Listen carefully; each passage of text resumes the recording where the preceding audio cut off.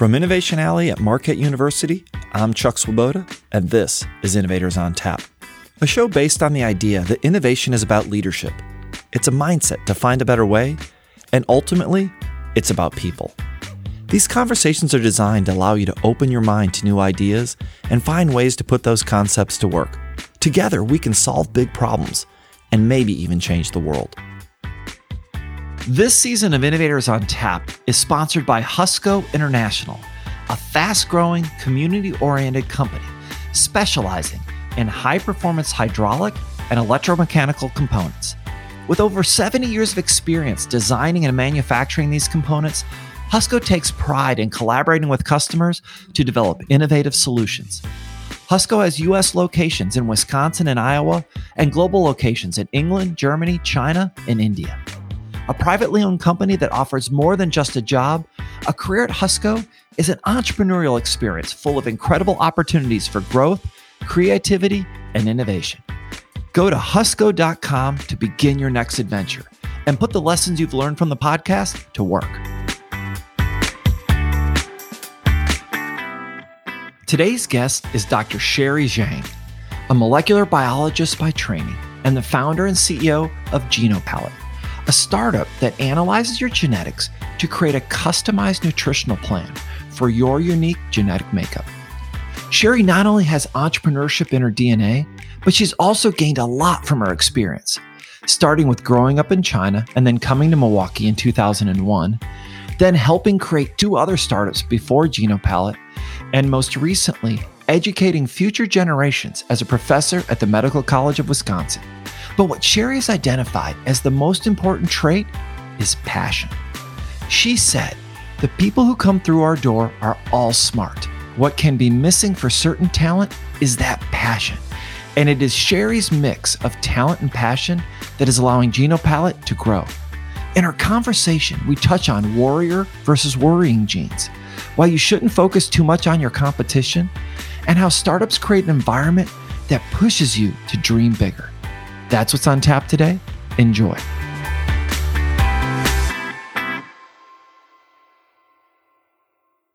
Well, Sherry, welcome, and thanks for joining me today on Innovators on Tap. Thank you so much for having me. So I know you grew up in China, and then you came to the U.S. in 2001. So why did you decide to come to the States? The reason was pretty simple. I was pretty much devoted, even at that age, to studying, biology. I love biology. I love life sciences. It's just so much we need to know. And, my bias on there is if we know better, a lot of problems that we're facing can be solved. So that's kind of the drive. And then when I was in college, I went to Nankai University in my hometown, which happened to have one of the top 10 biology programs. When I got my bachelor's degree in microbiology from Nankai, or even before that, I started to look out for good programs all over the world, from China to UK to Germany to the United States.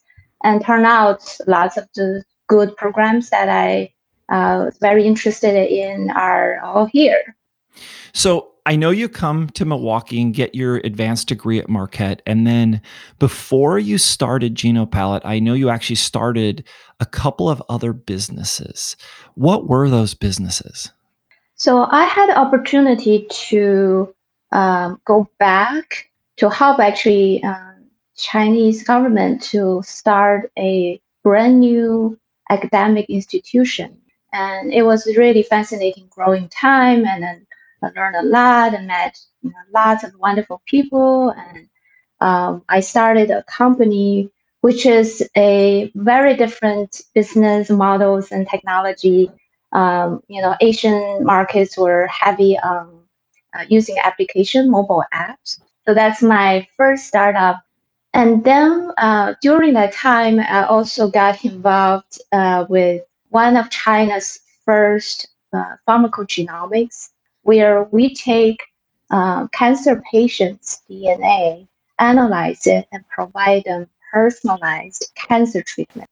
So I know that you've spent, a lot of time in genomics, and I want to go into what GenoPalette is because I'm not sure everyone really understands what's capable in the science. And you mentioned working on a company that was using your DNA to basically to think about what cancer treatment might be best for one patient versus a different patient. And I recently took the GenoPalette test and found out what foods based on my genome are better for me and others. And honestly, I also was then motivated that I went and had a separate DNA test done so that I could find out how my body reacts to certain types of medicine.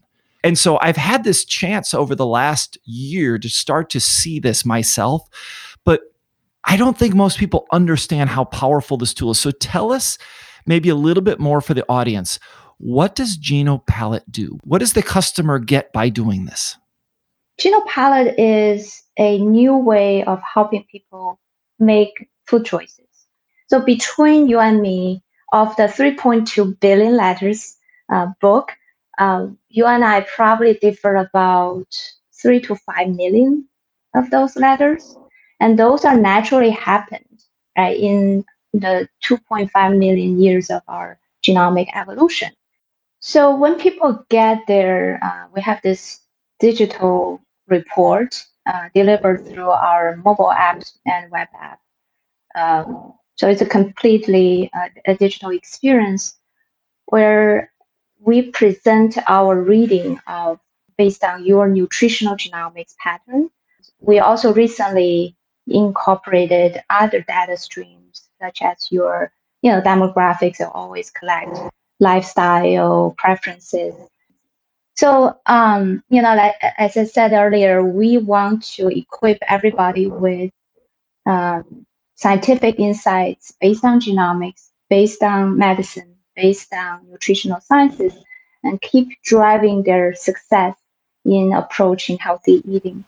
So what I found is when I got the information, I was like super interested, right? Like, oh, this is cool. So in a lot of cases, I'm kind of in the middle, but there's a few areas where my genomics said, hey, you should eat more of this or eat less of this and it explains it in the report. But then I find myself, I have this knowledge, but I have these habits from the first 53 years of my life.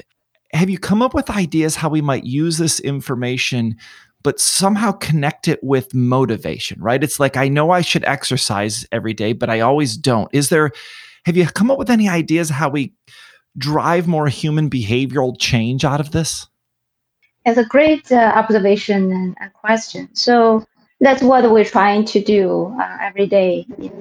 And there's something fundamental about, and that also drives me from the GenoPalette is we don't have this necessarily connection between my body and my food environment, right, efficiently. And then I think GenoPalette is trying to deliver that. That connection, I think, make it a very sticky bond between you and the information and your choices.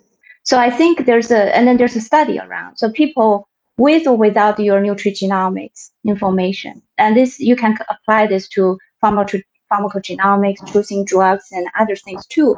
It's actually a more effective way of situate a person starting to influence or impact that behavior around that specific discipline. So we have also observed, and we're doing, by the way, we have a research initiative just launched recently. So we're very actively collecting data, analyze data, observe the pattern so that we could have some new knowledge to provide to the world soon that showing, knowing your nutrigenomics provided by GenoPalette, you actually feel that effortless to lose weight, effortless to choose a healthy food. And that's happening. So look, Sherry, you have had this incredible career so far. You've had 2 startups, and now you have GenoPalette, which has really gotten great recognition and just continues to do some amazing things.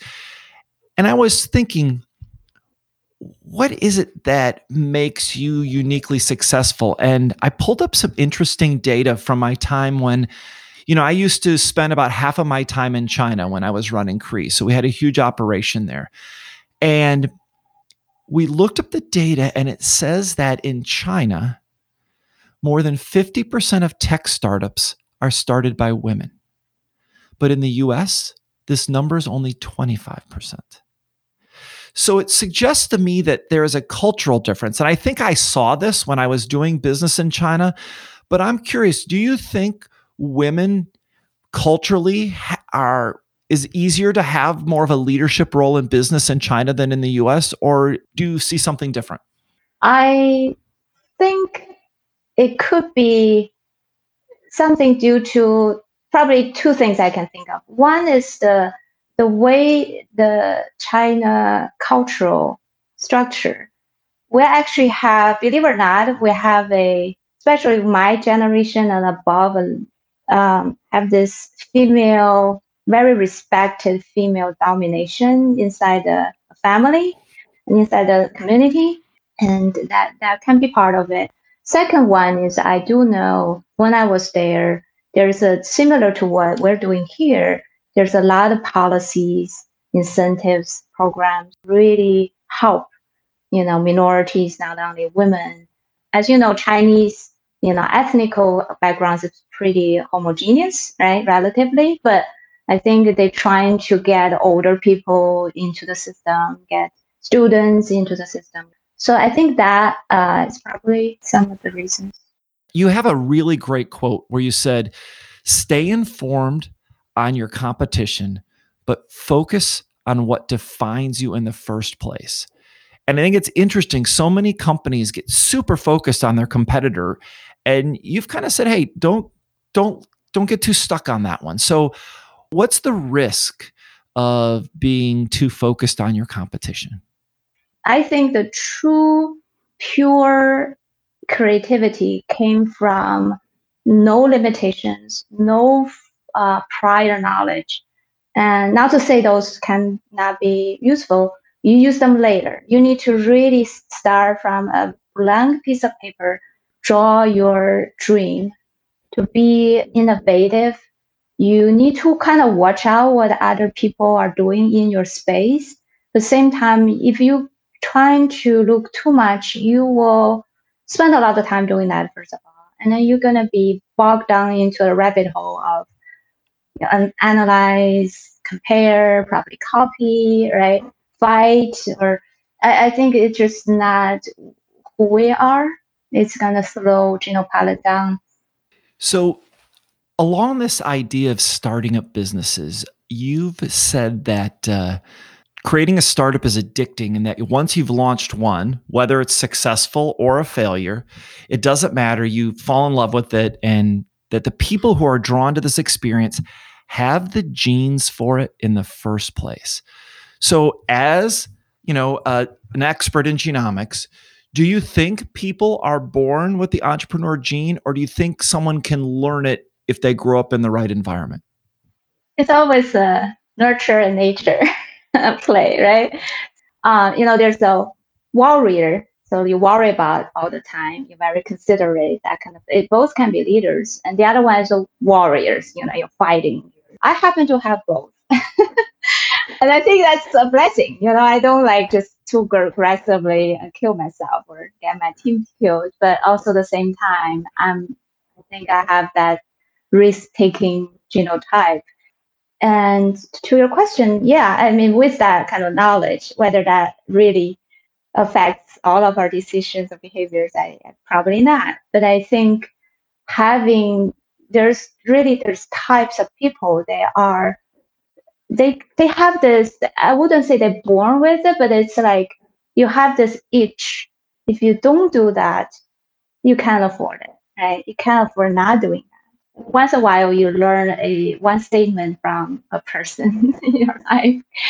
And what I learned from that person on that spot is he said that it's very, very hard to burn your ship and start a new one that you control. But once you do, you are the person control your own fate.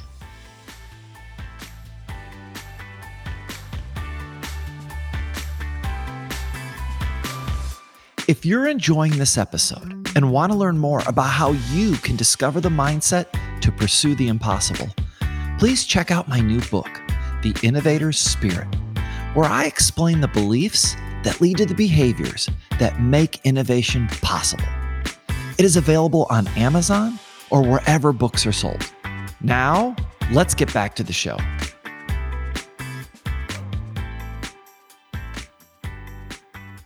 So with that, I'm going to switch gears and we're going to go into a series of some questions that really get into, kind of your mindset and how you think about certain aspects of innovation and entrepreneurship. And so to start with, do you think your success has come more from avoiding failure or embracing failure? I'm not afraid of failure, but I do my best to gear, especially if just myself. 4 years ago, it's so much easier. I can daredevil into that. But now I have 20 growing on 30 people's life dream to care about. I feel I'm more cautious every day. Because of that, I try to gear my team away from threat. But at the same time, we are very brave in testing new idea, out of box ideas, or even, can be crazy ideas, but we feel there's a, anecdotal, gut feeling about something right in there. We'll test it and let the market or let the reality tell us, or let data tell us it's right or wrong. You need to be curious. When you are curious, you are on a very pure path to truth, and keep learning the truth. Failure, success, I think it's a secondary, but you will know your truth no matter what, right?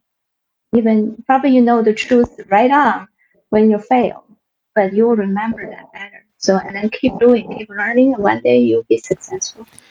So if you're going to pursue something really innovative and you're building a team of people that you're going to really want to push these limits, search for this new knowledge and information, what's more important to the success of the team?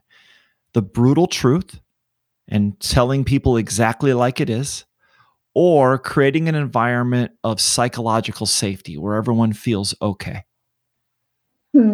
I think providing intellectual, emotional, safe place is the CEO's job. Meaning you cannot have a bully, if you may, in the room. Cannot be, bully means in the intellectual world is completely closed-minded, anti-creative, putting politics in the creativity process. All those are happening, right, in different places. But my job is to create this playground that when we get in, we're children in a way. You're protected. You can think however you want, and then doesn't mean we're going to use the idea, but eventually we'll get the best one. At the same time, I hope I give you the picture, but inside of the playground, safe environment, you can be anything, and we're not afraid of, burning boxes or talking very directly to, no, this is a crazy idea. I can demonstrate you're wrong. People demonstrate me, I don't want to say stupid, but wrong all the time, and I love it. I'm like, if every day, if I feel more than 50% of the time I'm the smartest person in the room, I feel really bad. That means I'm learning less, right? If people can, respectively demonstrate I have this, my idea is not bad, or I'm stupid, on the subject, I feel so good because I know I'm learning, or at least my team is learning. So I'm trying very hard, but you're right on. It's very important for a technology company or innovation company or big company want to have innovation truly to create that environment so people can feel free. When you're evaluating talent to hire for your team, is there one thing that you think is most important to someone's success on your team? One characteristic or quality about them? I think it will be passion. Because a lot of other things, I mean, people even come through our door are all smart. What can be missing for certain talent is that passion. And I do believe everybody can have passion for something. But it's important to recognize, does that person have all the qualifications you want for the job, has that passion? Another CEO friend of mine who I think is on his fifth company has told me that the only thing he doesn't know how to teach someone is passion. So if he gets passion, he figures he can solve all the other problems. But if there's no passion, it just won't work, at least not in a startup environment. And I think that there really is something there. And if I look back, those are the people that were most successful when we were building Cree, is because some days all you have is passion when everything's going wrong. So if you're sitting there and you have two candidates, one of them is incredibly skilled in the science, like they have this incredible skill that you want on your team, but maybe they don't meet some of your other kind of personality or mindset traits. And you have another candidate that's really has the mindset you want, but they're not nearly as qualified technically. Which one do you usually pick? A tough one. Well, it depends on what exactly is missing for both, right? So I would say if they are marginally similar, or well, I guess put another way, if the second candidate show me he or she is a keen learner and open-minded, take on challenges and lessons and not afraid to learn, and with good critical thinking, smart, hardworking, all these qualifications, I would take the second if that person has more passion. Is your personal decision bias to limit the downside or maximize the upside? Yeah, it evolves. In the beginning of GenoPilot, so GenoPilot is about 4 years old. Even the second year into third year, I would say I'm more for the latter. You're building so much new and different. And then we started very modest team and capital. Everything is pretty efficient. It's really easy for me to pivot and change and so on. So if we fail massively, that's okay. That's just that much. We can change. But now I want to take my organization, building it into a great lasting company. That's every day I'm talking to myself like that, right? So in order to do that, as I kind of alluded a little bit, I care about the whole health, strength, and gear away from the threat or fire for my whole team. And then I be more balancing now than before. But still, I mean, as an innovation company, to be calculated risk takers. So early on, when Cree was a small 30-person company, we took huge risks all the time. And that's how we built the company. And we actually tried to keep that attitude up through $1 billion in revenue. Now, somewhere probably about 500 million to $1 billion, it started to change a little bit. But what's interesting is as it changed, we became less innovative. That there is a trade-off. And so it's people ask me what would I do differently. And I think what I would have done is I might not have been able to stay the CEO as long because the investors wanted predictable results. But if I could do it again, I would have actually kept taking more big risks because the big risk is what made the company, right? And once we started managing them, we were more predictable, but the big things stopped happening. And so, I think it's tough for any business where it's at in its life and what is that balance and what you need to do.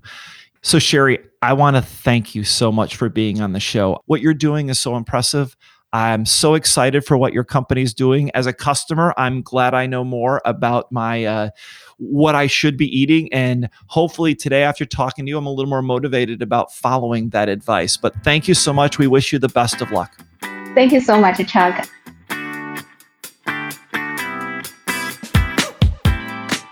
Thanks to Sherry for joining me on Innovators on Tap and sharing her unique insights and perspectives as a scientist, professor, and entrepreneur, including her suggestion that we forget about the old box and rebuild it. Creativity comes from no limitations and no prior knowledge. You use those later. Start with a blank piece of paper and draw your dream. We want to thank all of you who have embraced this show and helped us grow our audience so far, including our sponsor, Husco International. While we are proud of our success, we're really just getting started, and I hope that you'll tell your friends about the show. We would also really appreciate it if you would take a minute to rate and review us on Apple Podcasts or wherever you listen. Please note that we have additional resources available on our website at innovatorsontap.com, including transcripts, articles, and an option to sign up for the Innovation Alley newsletter. Thanks for joining us on this journey, and let's go change the world.